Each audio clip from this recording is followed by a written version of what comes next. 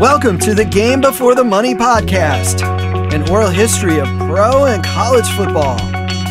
This episode, Hall of Famer Orlando Pace talks about playing for Coach Dick Vermeil and the Rams' victory in Super Bowl 34.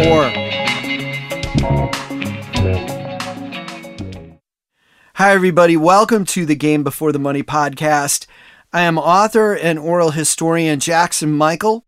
Please take a moment to visit thegamebeforethemoney.com for great football history articles, many based on interviews from the Game Before the Money podcast. You might remember episode number 49 of the Game Before the Money podcast with the great Dick Vermeil. He graciously shared so many wonderful stories about his life and career, ranging from his high school football coach all the way to winning Super Bowl 34 as head coach of the St. Louis Rams. I just recently had an opportunity to meet Orlando Pace at a TriStar Productions event in Houston. He was kind enough to chat with me about playing for Coach Vermeil and also to talk about the Rams' thrilling victory in Super Bowl 34 with Coach Vermeil at the helm. Orlando Pace was Coach Vermeil's first draft choice while head coach of the Rams. Pace is unquestionably one of the greatest offensive linemen of his era and was voted into the Pro Football Hall of Fame in 2016. Just like the great Jim Parker, another Hall of Fame offensive lineman, Orlando Pace played his college football at Ohio State. And also like Parker, Pace received a significant amount of votes for the Heisman Trophy. We're talking about offensive linemen in the running for the Heisman Trophy. Pace finished 4th in 1996. Parker finished 8th in 1956. Both of those great Buckeye offensive linemen were high first-round draft picks 40 years apart. Dick Vermeil traded up to get the first overall pick of the 1997 draft to select Orlando Pace. I asked Pace about what he remembered about being drafted by Coach Vermeil and the St. Louis Rams. First of all, I was excited to be drafted number one. And then Coach Vermeil had broadcasted a number of our games at Ohio State that year. So he was familiar with what type of player I was. And we had sat in meetings and talking about the game and football. So he had a great idea who I was. I didn't even have to take a visit to St. Louis, a pre-draft visit. He called me a couple weeks before the draft and said, hey, we're going to take you, which was huge. And ever since then, everything has been good. In episode 49 of the Game Before the Money podcast, Coach Vermeil told us that he rebuilt the Rams much like he rebuilt the Eagles, through a lot of hard work. Just like the Eagles, the Rams suffered losing seasons their first 2 years under Vermeil, but soon found themselves piling up wins. The 1999 Rams went 13-3. Pace led the charge on the offensive line of what was called the greatest show on turf, an incredible offense with newly acquired running back Marshall Faulk, NFL MVP Kurt Warner at quarterback, and a pair of exceptional Hall of Fame caliber receivers in Isaac Bruce and Torrey Holt. The Rams pasted 526 points on the scoreboard in 1999. Only one NFL team came within 100 points of that total. The Rams' defense gave up the second fewest amount of points in the NFC. St. Louis won a very low-scoring NFC Championship game over Tampa Bay that season. The final was 11-6 in the Rams' favor. The win lofted the Rams into Super Bowl 34 against the Tennessee Titans. The Rams jumped out to a 16-0 lead in the third quarter.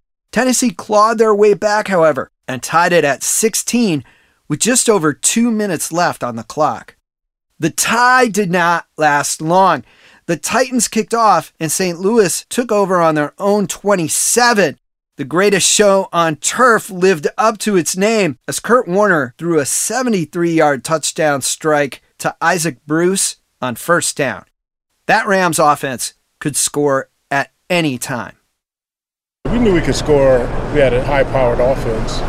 So Isaac's going down, makes a great play. Kurt makes a great throw. A little bit of trivia here for you. That throw gave Warner 414 yards passing on the day. That yardage total was a Super Bowl record for over 15 years. Super Bowl 34 provided one of the great finishes in Super Bowl history. The Titans, led by their outstanding quarterback Steve McNair, mounted a comeback in the final minute of Super Bowl 34.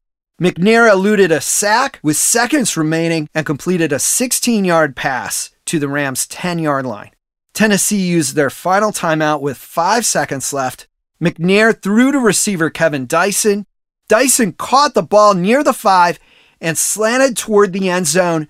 Rams linebacker Mike Jones made a tremendous defensive play and tackled Dyson at the 1-yard line. Time ran out and the Rams were Super Bowl champions. Orlando Pace shares his memory of Super Bowl 34's famous finish. Steve McNair, all those guys, that fourth quarter, they were fighting to get back. And Mike Jones made that tackle. And I didn't know if he had got in. So many people thought they would have won the game, but they would have just tied the game. But we still had confidence that we would win it. Luckily, he was short. The St. Louis Rams won Super Bowl 34 by a 23-16 score. The championship was the first league title the Rams had won since 1951. It was the third championship in team history. A few days later, Dick Vermeil retired. He gave a tearful goodbye speech. Although the greatest show on turf reached another Super Bowl 2 years later, Super Bowl 34 was their only title as a team. Orlando Pace retired after the 2009 season. He was elected into the Pro Football Hall of Fame as part of the 2016 class. During his Hall of Fame induction speech, he called Coach Vermeil the heart and soul of that Rams championship team. I asked Pace to shed a little bit more light on what Vermeil meant to the team and to him as a player. He was an emotional leader, as you probably know if you talk to other players. He cried at almost every meeting we had. The guys really bought into who he was as a leader, as a coach. He would bring every position group to his house to get to know the person, their family, everything. So that part of the game is missing. Coaches that actually care about their players at that level, and he was great for us and really brought us together as a unit. And I always say, had he stayed, we probably would have won a couple more Super Bowls. Thank you for listening to this episode of the Game Before the Money podcast. And special thanks to Orlando Pace for the interview. If you haven't already, be sure to listen to episode 49 of the Game Before the Money podcast, featuring Coach Vermeil, going over his illustrious coaching career from high school all the way to the Super Bowl. Rams fans, you can also hear stories from the legendary safety Eddie Metter, a man who still owns Rams team records decades later. That is in episode 6 of the Game Before the Money podcast. Upcoming episodes will feature Steelers Hall of Fame linebacker Jack Ham and Seahawks legend Sean Alexander.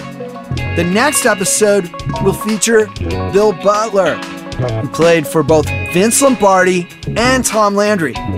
He has great stories that you won't want to miss, even one about him and Hank Aaron. Transcriptions of some episodes of the Game Before the Money podcast are available at thegamebeforethemoney.com. Transcriptions are powered by our transcription partner, Sonix, S-O-N-I-X. Visit sonix.ai to learn more about their automated transcription services.